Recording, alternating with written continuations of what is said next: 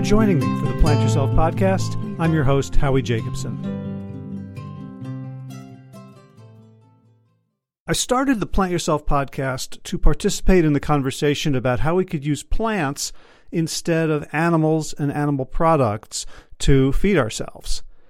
And today's guest talks about how we can use plants in place of really dead animals, as in fossil fuels, as in really old dinosaurs and stuff like that, to fuel our future. Virginia Klausmeier is the CEO of and co-founder of Silvatex, this really cool nanotech company that I actually checked out to make sure this wasn't some sort of greenwashing, and it's not. She and her company are, as far as I know, the real deal. They're trying to make low-carbon batteries for electric vehicles. So I am as suspicious as anyone about technology and capitalism's ability to solve our civilization's problems, since I see technology and capitalism as two of the main causes. And I've also come to realize that we do need technological solutions, at least to buy us time and possibly to contribute to a future that we can't even imagine now.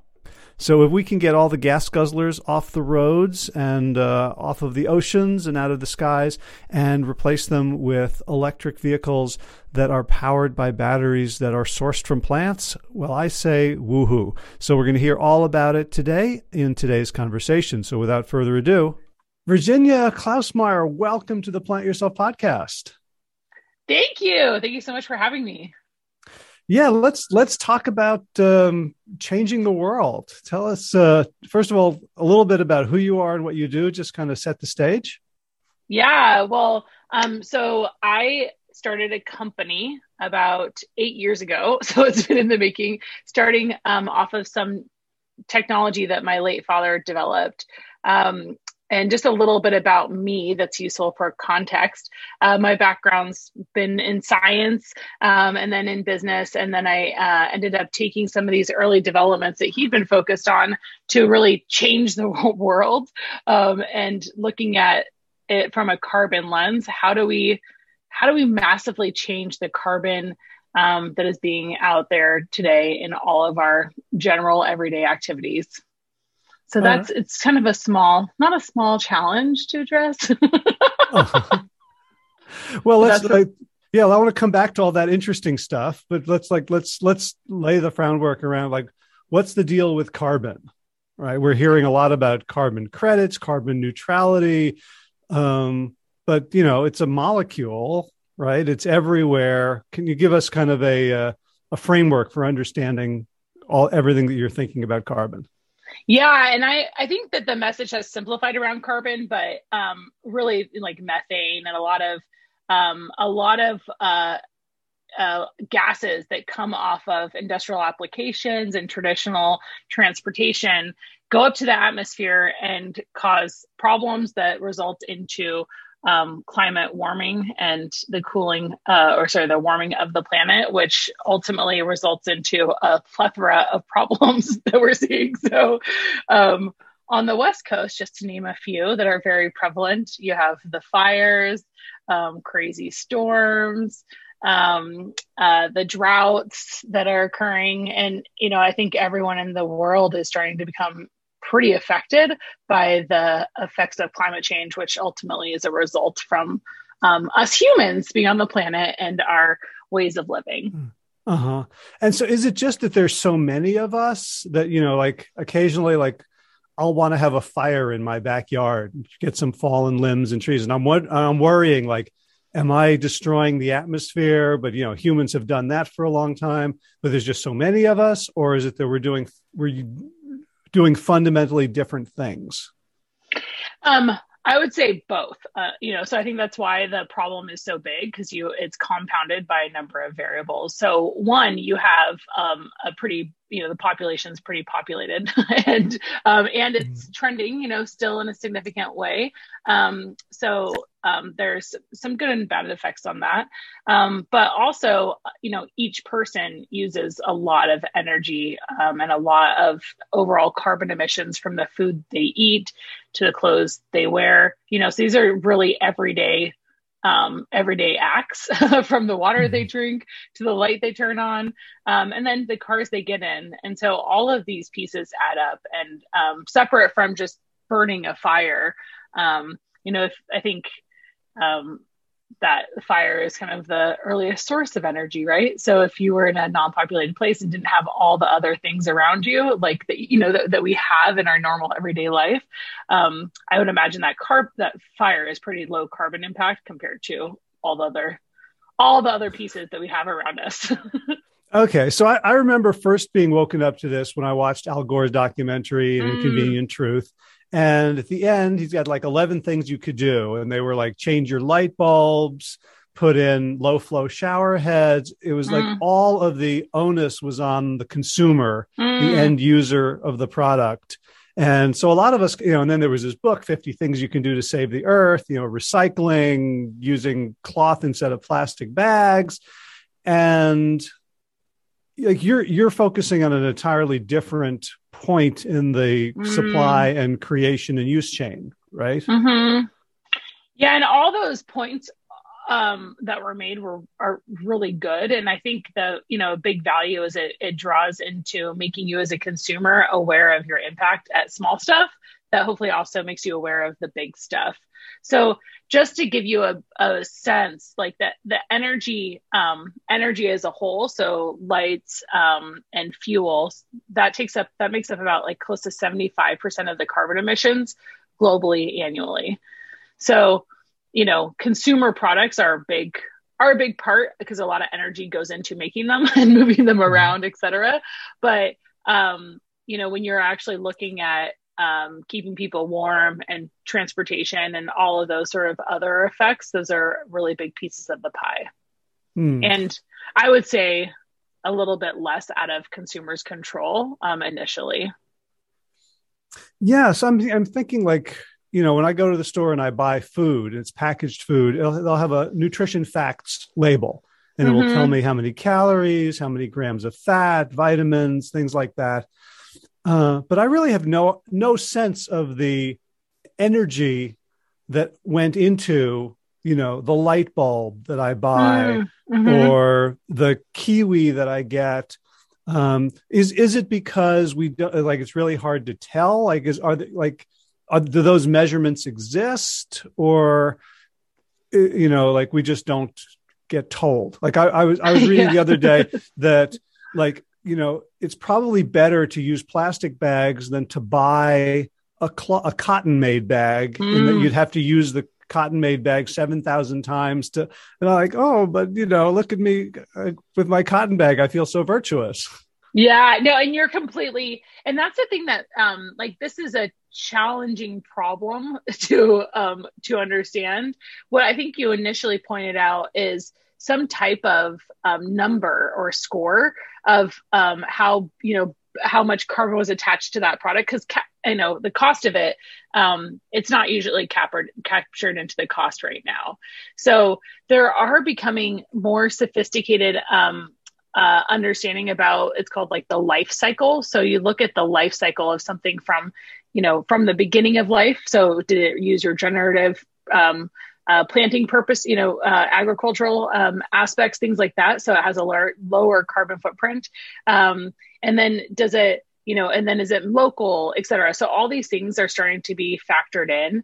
I think we're pretty far away from the consumer actually getting an actual score on like a bag of chips, but you're starting to see more brands, that are actually doing a really good job on talking about their impacts on how they've mitigated any CO2 for that product. So you are starting to see a lot of products that are doing a great job with transparency, which is it's a hard thing to do. It takes money and energy to do that.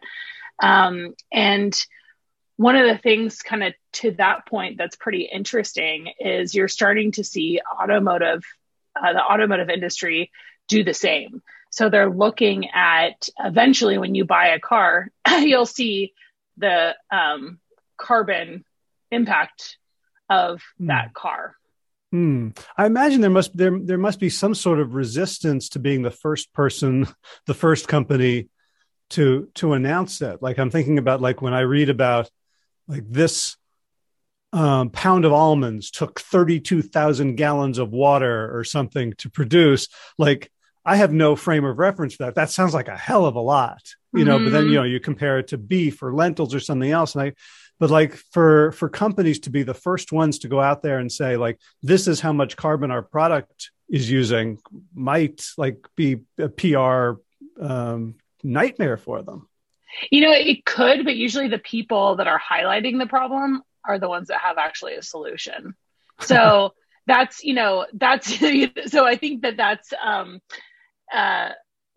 good. And that's also part of it, is that there needs to be more awareness and more support in organizations that do take that direct transparency approach, because they are really highlighting the problem and trying to show how they're addressing it from their angle or their piece of it. Mm-hmm. But you're completely right. You know, I think one of the things that's hard to do is really figure out how to market to a large sort of the like broad consumer on these confusing, complex topics.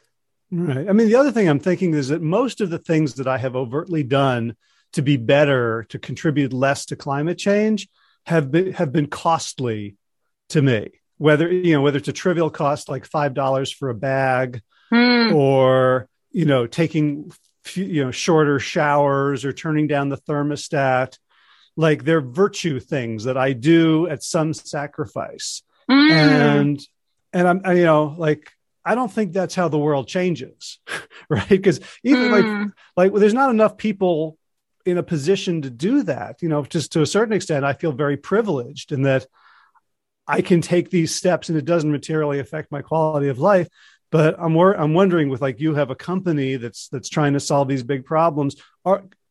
Is there a way to make climate remediation profitable so that it's that people want to do it, companies want to do it because it's better for them, and it's not just virtue signaling?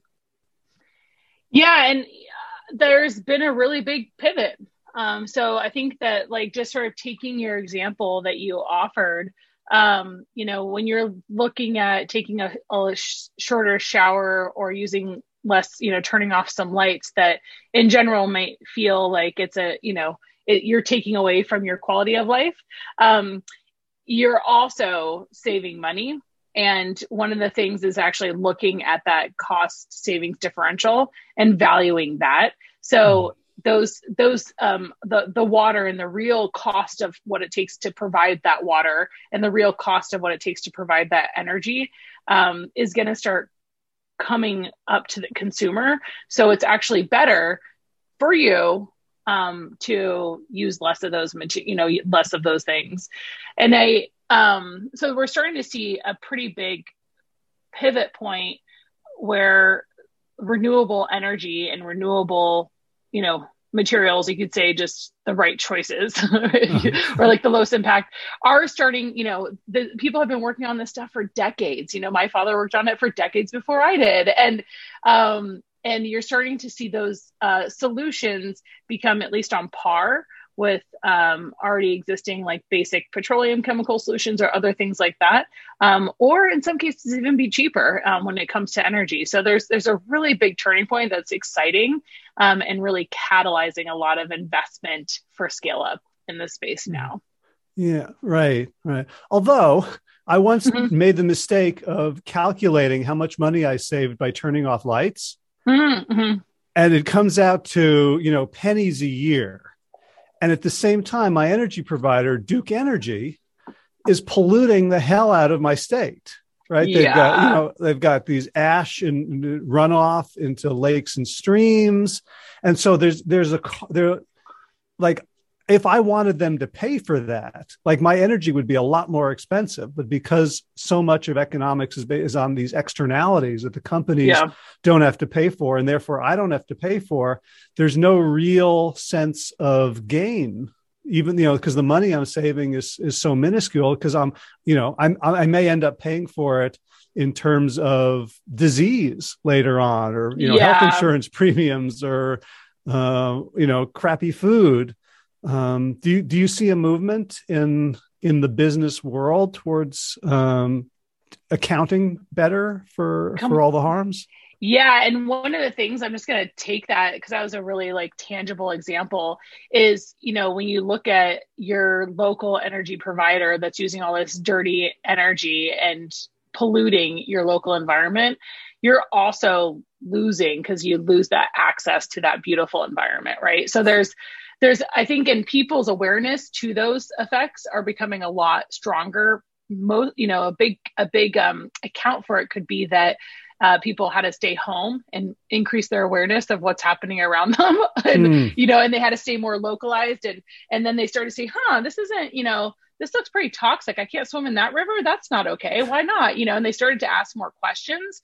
So the impacts to communities are significant, and you are starting to see changes in weather patterns and things like that are really tangible, that are affecting most people at different levels, but it is a little bit more removed. You don't immediately say, oh, I'm going to turn off my switch and then I'm not going to have a fire that's, for all summer long, right? It's not that direct, but, I do, there is a pretty big shift that's happening, and it comes really starting from the money sources. So a lot of money sources are pushing for, large organizations to have an awareness around their environmental effects, and to actually be mitigating them or accounting for them in some way. A lot of really large money, the sort of money that moves all the economy, like BlackRock, et cetera, really see if you don't have a solution to have that's cleaner burning or things like that, and less polluting, then you're not going to survive, right? So that's not where the future is going, is to pollute more. That's not where I think anyone believes is true. But the sort of problem is, we do need to have good solutions that are much cleaner and, potentially even lower in cost, to really have that double win for the consumer, and also for the economy and our long-term change. Gotcha. Well, I think that segues us nicely into your company, Silvatex, right? Which is doing stuff, right? You're creating the technologies so that these impulses don't just have to stay wishes. So tell us just maybe briefly, what are the technologies that you're working on? Yeah, well, so again, we're a climate tech company, so we're focusing, and we've looked at solutions. The lens we use is, where can we make the biggest impact? So overall, how can we significantly reduce carbon emissions? So we've tackled the energy sector, which is, that I mentioned, accounts for almost 75% of the carbon problem. And we've been using all of our sustainable chemistry platform, which, let's unpack that. It's pretty much empowered by plants. So what we did was we used biomaterials, so all plant-based materials, to do chemistry. So instead of using more traditional chemicals that come from petroleum and oil, we use regenerative materials, and we apply them to areas that can really enable a significant change. So our whole lens has been, one, we need to empower solutions that massively reduce carbon, but also we don't assume that people will pay more. They actually have to pay significantly less to adopt the solutions. And we've applied our technology to EV battery materials. What's EV? The electric vehicles. So changing into the sector of electric vehicles, and really making the battery materials in a much, much more efficient way. So they're much lower in cost, but also have a lot lower carbon footprint. Gotcha. So let me unpack, make sure I understand this. Yeah. So it's the idea of sustainable chemistry from plant-based sources, is that you can grow plants again and again, whereas it takes a lot longer to grow shale oil or petroleum right? Like, like millions of years, right? For that it's process. not considered regenerative. Yeah. So that by using plants, we can keep oil in the ground. Correct. Right. And so, like, when I first heard about, like, plant-based energy sources, it was in the context of biofuels, Mm-hmm. right? Like, hey, let's just burn them. And I've seen a lot of analyses that suggest that maybe, corn for biodiesel or ethanol is not the greatest thing in the world. Is this what you're talking about? Or are you talking about like something fundamentally different? Something fundamentally different, but similar in scope. So biofuels are, if you look at the full life cycle analysis of the carbon from growth to processing, like to actually burning, they are better compared to conventional, but they're still not the best. So you're starting to see a movement away from even liquid fuels for automotive vehicles into electrified vehicles, so that you don't have the tailpipe emissions that come out every day as we fill our vehicles. Okay. So then what does it look like to have plant chemistry? Like, what are you turning the plants into? Yeah. So, and I apologize, because this is, our approach is definitely looking at impacting big industrial applications. So most people don't have, a common sense around that. But what our technology does is we use plants to really build molecules together at a nanoscale. So we use sort of the power of science to make that happen. And we're right now applying it so that the materials that are in batteries usually take a lot of energy to make, and they can use a lot of water and are not as efficient. And our chemistry allows them to be much, much more efficient of a process. So it's not that it's bio-based is really the factor. It's sophisticated science, but and so that's what's unlocking the benefits. But we think it's really important that it has to be bio-based, so that we're not sort of solving the problem with something that is also going to be depleting. Gotcha. So we're not talking about like potatoes, pennies, and lemon juice batteries. No, exactly. Nope. Okay. Yeah, we're talking about Tesla's batteries, all of the major OEMs that are making their batteries and making it so that their vehicles and their batteries are made in a much more efficient way. Gotcha. So what are the compounds now that are expensive and environmentally costly that are going into batteries and being depleted? Well, the biggest thing that you probably hear about is when you're looking at the battery, especially lithium ion batteries, what's being used for the foreseeable future is mining these materials can, one, it's not regenerative. So again, you're mining a resource that's finite. And that's like lithium and nickel and cobalt. So you're hearing about all of these materials.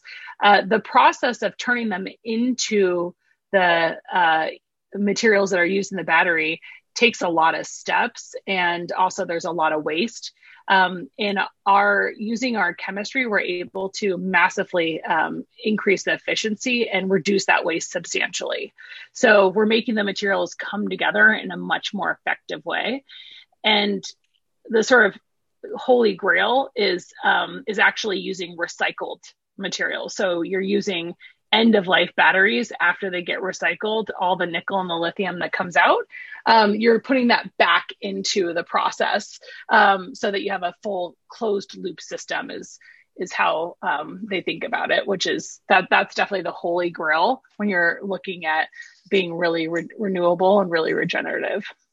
Okay. So help me understand the idea of nano molecules, nanoparticles, right? My brain obviously can't picture it. Yeah. But is the idea that we now have the technology to reduce things to such fundamental levels, to the individual little Legos, that we can build anything? Somewhat, yeah. I mean, the whole innovation with batteries has been really groundbreaking, where the lithium ion is going back and forth is what's creating the energy that's allowing the movement of the vehicle, or the lights to turn on, etc. So it really, the energy source is down to a molecular level always.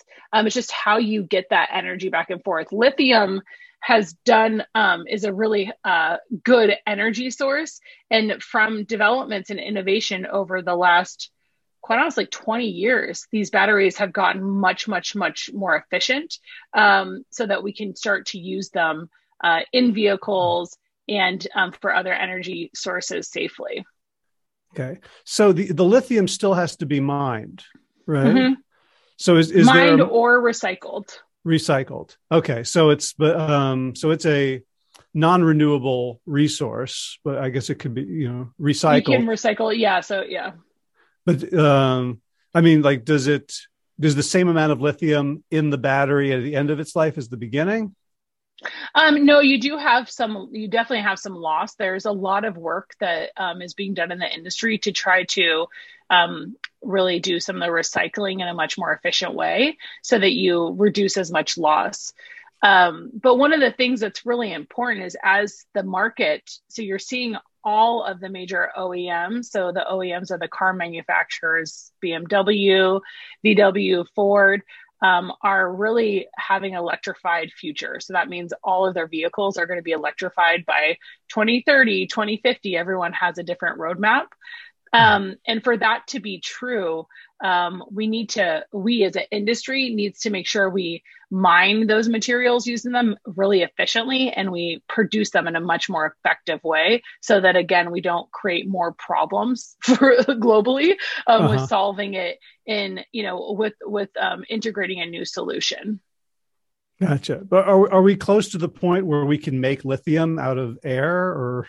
No. I mean, in lithium, I don't think that there's actually, lithium is its own mineral. So it definitely has to come from something, but you can recycle it very well, right? So it's its own molecule. So it's not you can't actually just synthetically make it, at least to date. I've never heard of anyone being able to work on that yet, but that maybe is in the future. Okay. Because I was reading recently about like this idea of like biodigesters producing all our food, like at the molecular level. Like, here it's a chicken, made by these fermentations. So I'm wondering how nano we can start to get around putting quarks and muons and electrons together to make whatever we want. And food, you definitely can. Energy is a little bit different than food, because food definitely is carbon. At the base of everything is pretty much carbon. So you can build, like synthetic meats and things like that, which is what's happening a lot these days.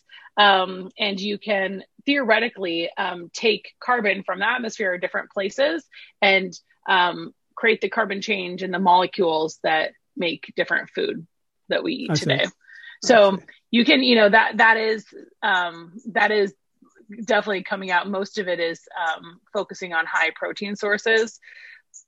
And, of course, it's easier to grow vegetables and things like that than synthetically make them. I don't know if that's ever going to be, that turning point is going to be, I'd say a wild one. Maybe on Mars, that makes more sense to synthetically make it.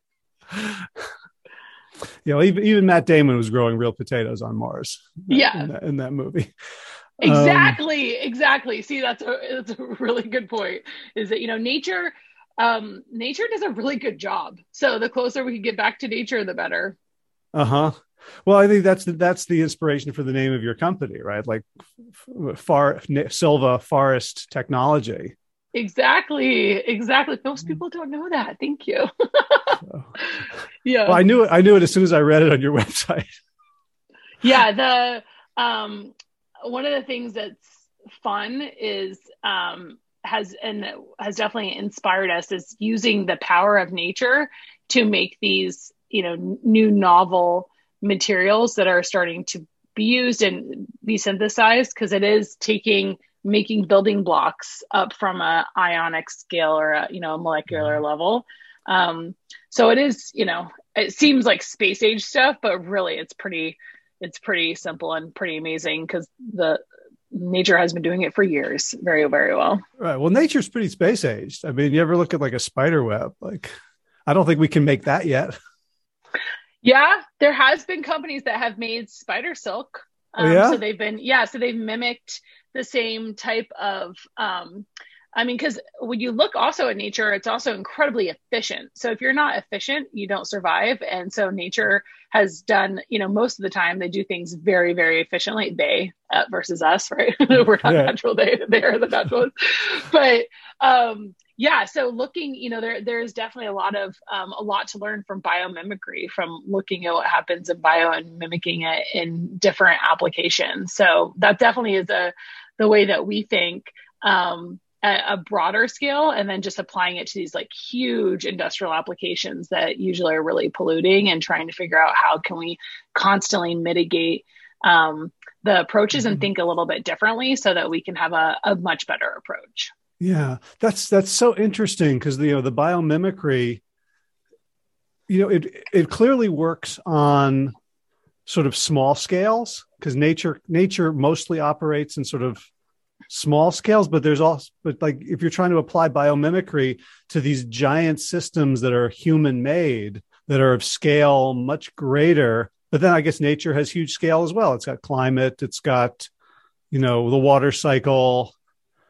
Like, yeah. And I mean, if you look at like even bees, for example, the amount of honey they make per their scale in just the way that they do it, there's a lot of energy that goes into their process, and mushrooms, like there's just a lot of interconnected processes. And I think nature has done a really amazing job at creating a wonderful harmony between them. And us humans, we don't like to harmonize with one another. Yeah. So, and that's, I think what, sort of going back to how you started to set up some of your reflections in this conversation is that, it's kind of like we assume that we should have all of these benefits. We should have warmth, we should have light, we should have internet, we should have good working Zoom, we should have healthy food. Like these are, we make these assumptions, and it's kind of us versus them. But quite honestly, the whole, very few people on the planet can live as most people in the US live today, and in other countries. So that's, it's definitely, we're not in harmony. This is my big point. Yeah. So I kind of want to get to the sort of like the Marvel comic superhero angle to the story. It was like your father was working on this, and now you've taken over them. Like I can just see like the secret, Alfred lair with the test tubes, and you like, what was, tell me about your dad, what he did, and how it inspired you. Yeah. And looking back, it kind of was like that Marvel approach when I was younger, seeing him in the chemist outfit, and it took me until probably my mid late 20s to really engage with what he was doing. Because most people, when your parents are your parents, you really don't really fully understand what they do and what impact they make. So it wasn't until I was in the world in kind of a big way that I really understood what he was doing. And he had a really interesting background where he started with municipal science. So he started looking at chemistry for making pharmaceuticals and things. And then he took a lot of those learnings and actually wanted to apply them more into the environmental space. So this is, late 70s, 80s. And so he transferred and went more into sort of this new world of bio-based regeneration. So he had a foundation from thinking about things at a pharma level, which is really at a nano level, and then and applying that into energy. So, he wrote papers with Argonne, which is one of the largest national labs and really game changing, on ways to create energy, from a full cycle. From a human has waste that they produce, how do you turn that into energy and like food that can be used on Mars, so that type of stuff. He definitely worked on over his career. That's so interesting, because when I think about this late 70s and the energy situation, it was a lot of hippies, right? It was sort of past, post Earth Day, and this holding up signs against nuclear, against coal. But he sounds like very sort of straight-laced, button-down scientist with sort of the same ethos and interests, but working at a very different level. He was a big hippie, though. Okay, so definitely part of that. But just, and I think one of the things too that was nice is just through the stages of my early life, moved us to Thailand. So I think he had a pretty good global view, and then back to Eugene, Oregon, where he started to do more of, quite honestly, his garage work, which is where I kind of got involved. And that's where he started to do more of his development on looking at sustainable chemistry applications. He was applying it to the fuel sector. So to your earlier point, because that was really where there was a big shift away from full petro-based fuels and into more of the system we have today and the next generation of those. So he was working on next gen fuels initially, which is where I got involved. Gotcha. And so what was your initial involvement? I mean, yeah, it was quite honestly an awakening that I just started to realize, people started to ask me a little bit more about my family, as I started to grow my career, my background, who's my family, what do they do? And I think of my dad as a hippie artist that's a really smart scientist. And, we grew, so that was my frame. But then I started to ask a little bit more questions, what have you been doing? How has that been going? And I really learned that over the last decade, he had done a lot of deep science. And he was creating a fuel solution that not only uses sort of next gen materials, but could create a much lower emitting and much lower polluting diesel fuel. So AKA could change the world, right? And I decided to start helping him out.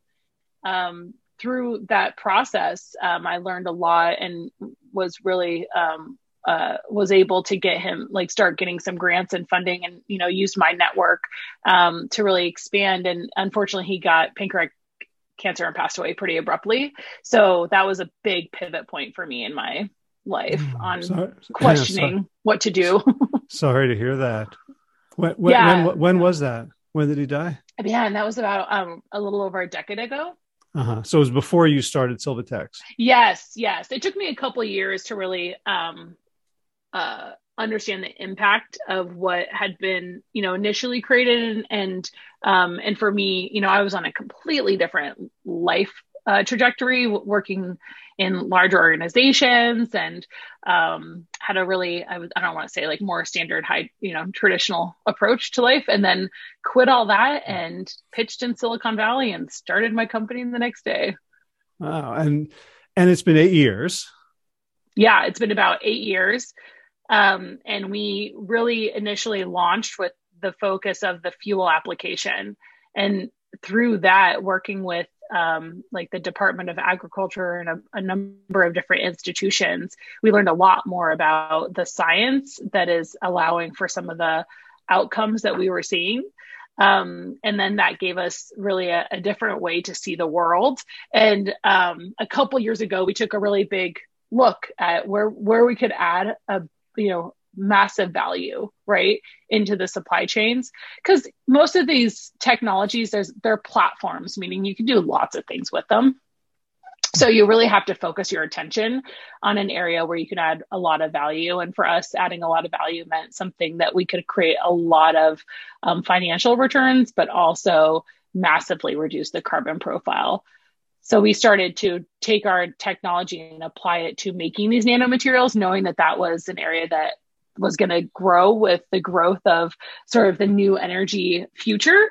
And we really wanted to make sure those industries developed in such a way that they are, they're, not becoming heavily polluting, and they're very efficient, et cetera. So we really, I would say our bets paid off now, given that industry is really blossoming, which is wonderful. And I think really good for the overall planet. Yeah. Has Silicon Valley changed in the 8 years in terms of, like, let's say the valence they put on profits versus saving the earth? No, but I think that the way that the businesses has changed. So it's not save the earth or make profit. I think they are, and you're starting to see this with a lot of money in big institutions, is that there is a strong belief that the future, if you're trying to build something for the, to be the game-changing solution in the next 5 years, 10 years, 20 years, it has to be sustainable, meaning it has to be able to not pollute as much and have all these issues, and extract from the environment and communities as much, because generally that is not sustainable. So that is not going to be an approach that will survive in the growing awareness and government awareness with pollution and climate change, et cetera. So I do think that there's some big I do believe that there is some changing in mindsets at a pretty big scale. So you started this company, was by yourself or with partners? By myself. I definitely had some founding, I call them advisors. So a lot of supportive people that were incredible cheerleaders along the path and have been with me on this, windy road, which I'm incredibly grateful for. So, and you think of yourself as or at least when you started, you were the scientist, right? I definitely know the science, but I quickly realized that my lane is more in the application of applying it in the business sector. So we definitely have had the pleasure of recruiting highly technical support. Gotcha. So I'm curious about your trajectory from founder with an idea based on your family's, pedigree to becoming a leader. What challenges have you discovered and overcome on that path? Wow. Okay. Let me simmer on that for a second, because there's been a lot. I think so. I'm just going to kind of give a few pivot points through mine. One was just starting the company. So for that, I really, quite honestly, had to have significant loss in my life where it made me really think about what I want to do. And if I died tomorrow, would I be proud of the work I did? Or, so those really big fundamental things, it's like struggles. I got that reflection moment with losing somebody so close to me and other loss that I had at that time period. So that point, that was a really big shift and struggle, but it empowered me to actually make, really invest in the world I want to see and I want to live in. And that's been the foundation that I move on every day. I want to talk to good people like you. I want to, I want to expand in areas that are significant. So that was a really big shift for me. And then there was actually building the company and becoming a leader. For better, for worse, in my area, there's not very many women leaders that have traditionally been in sort of hard science and in business combined. So I've really tried to attract to people that I could relate to, because, gender is one thing, but I think it's valuable to see people kind of that you relate to in positions that you want to go into. So that's been something that, I've definitely tried to manage, but has probably been my personal struggle, has realized that, it's not just the traditional people that you see that are the ones that can create change. I can do that too. And I can learn along the way, and I have the power. We're all people. We all have the potential, right? So really that humbling process is a constant theme. So I'm really curious about this because there's, in terms of like, diversity and equity in the workplace, especially around gender issues. There's been sort of a movement for women to be able to do whatever men do, and of course there's all the issues that go with that around, like, am I being a boss or am I being bossy? Right. Like the double standards. But I'm also beginning to see women taking leadership roles and saying, I don't have to do it the way men do it. Mm-hmm. And especially, I'm wondering in this field in which, in this sort of fundamental change, like it feels to me a very feminine approach to say, let's look at nature and see what we can learn, as opposed to let's see what we can extract or control. Mm-hmm. And I'm wondering if you think of yourself as a leader who draws upon your experience as a woman in your leadership. I mean, the short answer is yes. Like what I've learned and what all the research, in human development tells us is the closer that you can become to yourself and your unique attributes and X factor, the more you're going to bring into the world, right? So I think it's been really valuable for people to settle in and be like, oh, I am a woman. Like that makes sense. I can add value as I am. I don't need to pretend, or fit into this process that the world has been built around for a traditional, traditionally more white male. So you're starting to see a shift of, I wouldn't say I don't want to be that. I think it's more like, oh, I'm much more effective as a human when I really am comfortable being me and realizing that there's value being me, because at least for me, there's, about half of people on the planet like me. So that's a pretty big number.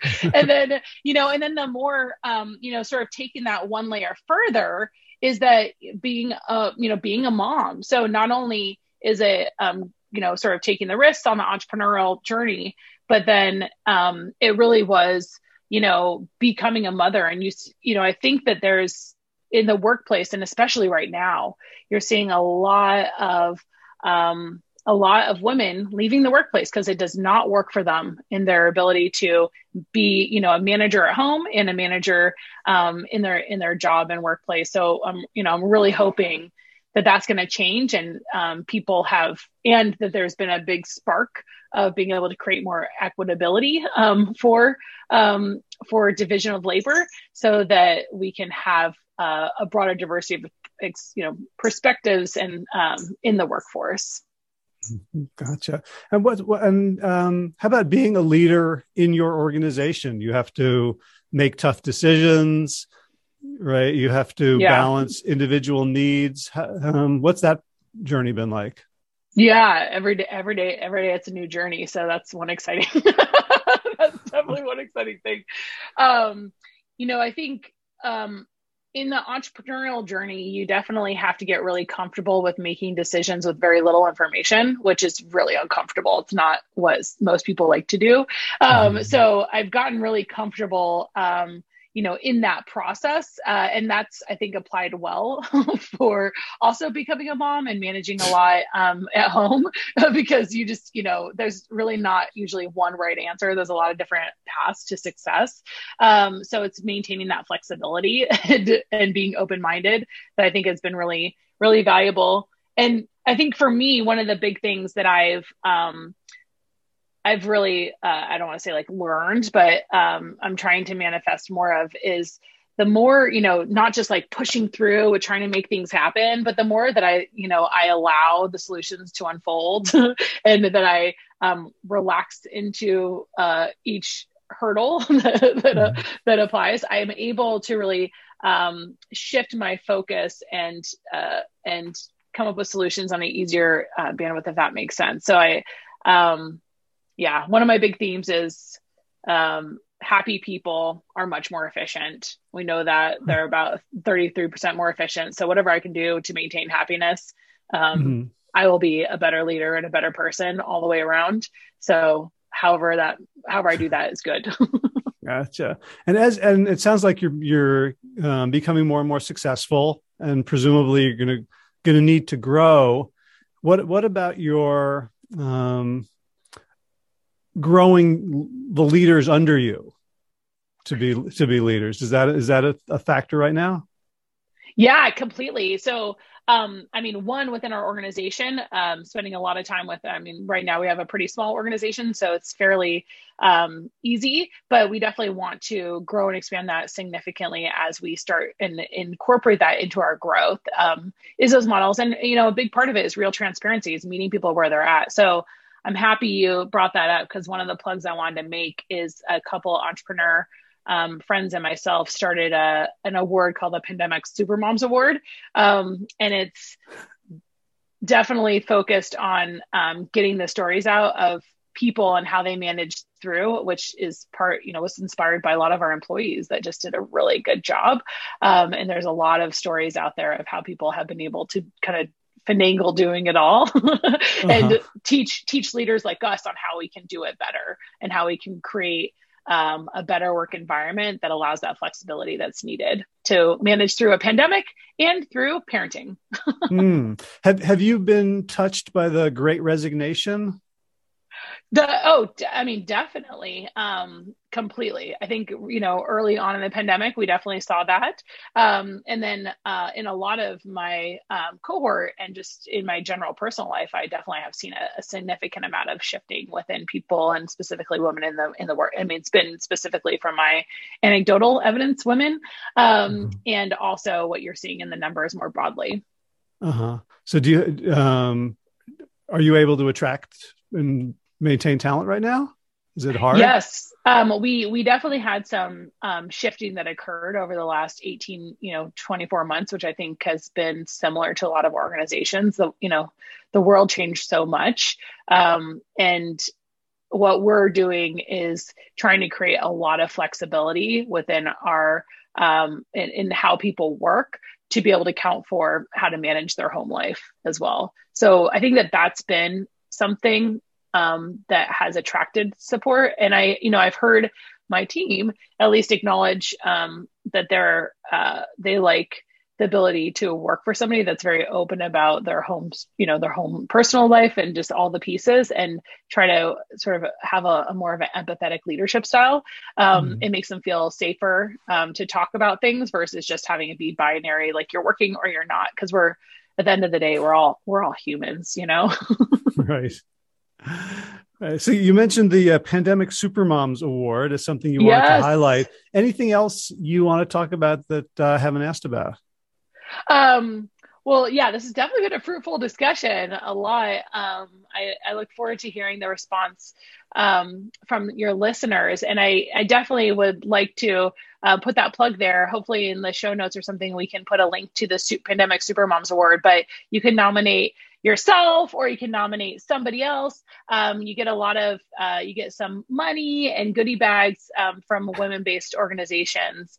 So definitely want to get as many of those stories out there. And our goal with the whole campaign is to highlight people and just their creativity of managing through and their resilience, that, being a mom really grows that skill, and being able to have it shine among leaders in the workplace to hopefully support more of the movements that allow flexibility and workability to get more women back into the workforce that we've seen. Great. And for people who are not going to look at the show notes, is there a website for it? Yes. So you can go to Cooley, their website, and look for the Super Moms campaign. How do you spell that? Cooley? Yeah, it's Kuli. Okay. Cooley. Cooley.com, and look for Supermoms. Yeah. I think I spelled that right. Hold on 1 second. My apologies. No worries. See, this is why people should always check out the show notes. Oh, CooleyFoods.com. CooleyFoods.com. Supermoms. Yep. Okay, great. So I'll definitely put that in the show notes. And that's be an amazing thing to highlight and people to. And also, one other thing is just pay attention to what's happening with COP26 and at local and at your local level and wherever around climate change and environmental effects, because change is here, and there's a lot happening in the communities from global level, like you're seeing at COP26, to down to domestic and everyone in their own community. So there's a lot that can happen and change. It's really exciting.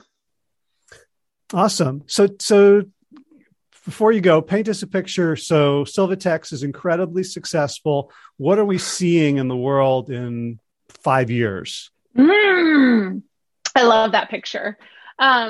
So in 5 years, you're going to see that there's more like domestic production. So in the US, you're going to see, and at every like sort of region locally, of batteries and vehicles that are going to be coming into the supply chain.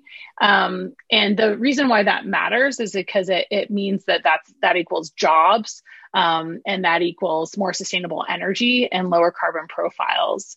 And you're starting to see a transition from traditional energy to having energy storage that is taking place. So that really changes the actual emissions that are being emitted from coal and other types of traditional energy sources.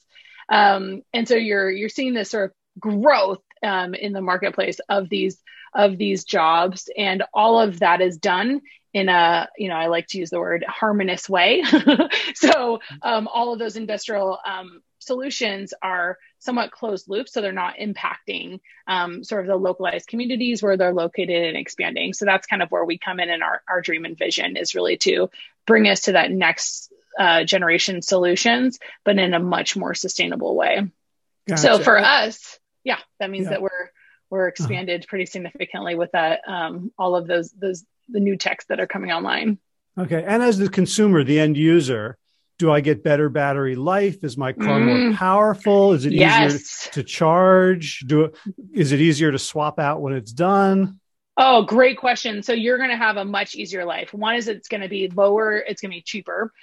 Two, you're going to be able to look at your vehicle and have a sticker on there, and it's going to say how much carbon it took to actually produce that vehicle. And it's going to be a lot lower than what it's been traditionally before. So you're going to have that clarity, and you're going to have all the performance elements that you're seeing. So right now in a lot of our government, there's been a big infrastructure change to support the growth of EVs. So it's going to be easier to plug in, easier to fuel up, lower in cost for you in a substantial way as the consumer, because you're not having to maintain buying this energy source and this fuel. Gotcha. So my final question might be a little bit hardball, but there's a movement that I'm aware of that kind of really distrusts technology as a solution, because they, see, technology has always been the problem, right? Yeah. So we think about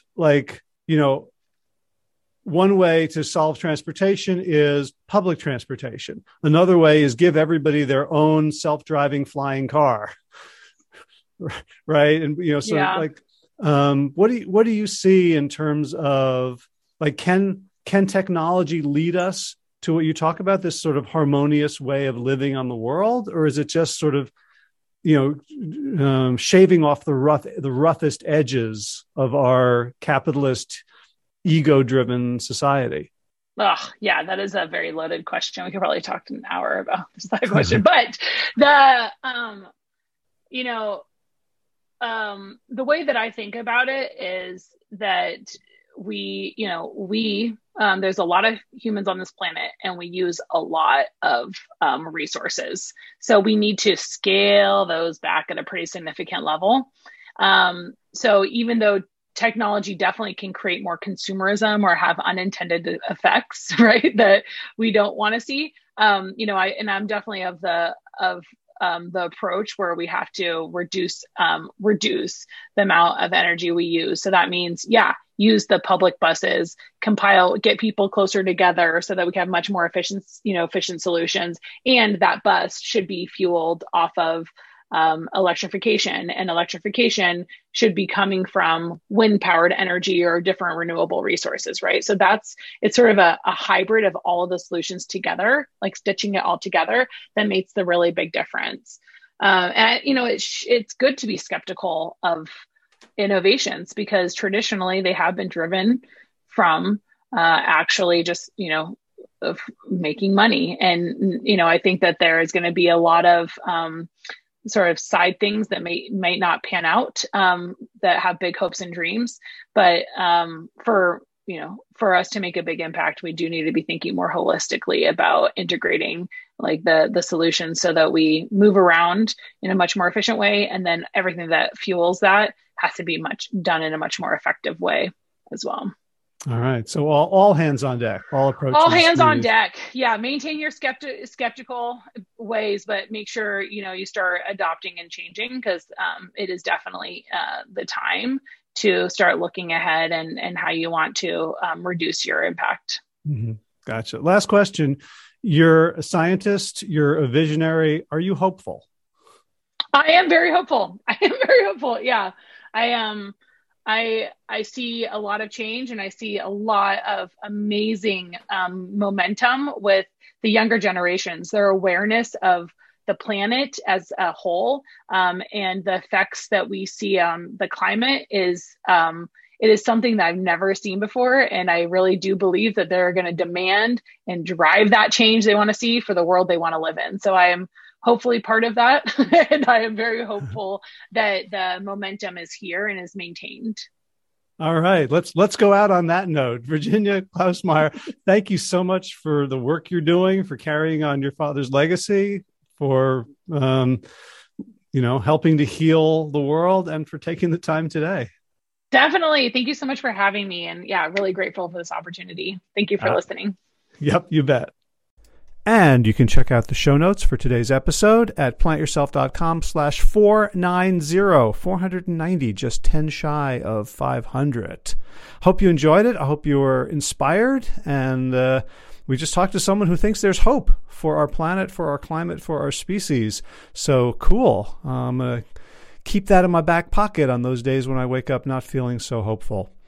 Let's see. In movement news, huge weekend for me. I was down in Sarasota competing in the World's Grandmasters of Ultimate Championships, and I had a great time. I played well, and all the running and lifting I've been doing definitely kept my body from falling apart too badly over the course of 6 games over 2 days. I got to see a couple of friends whom I've met through my work and my podcast.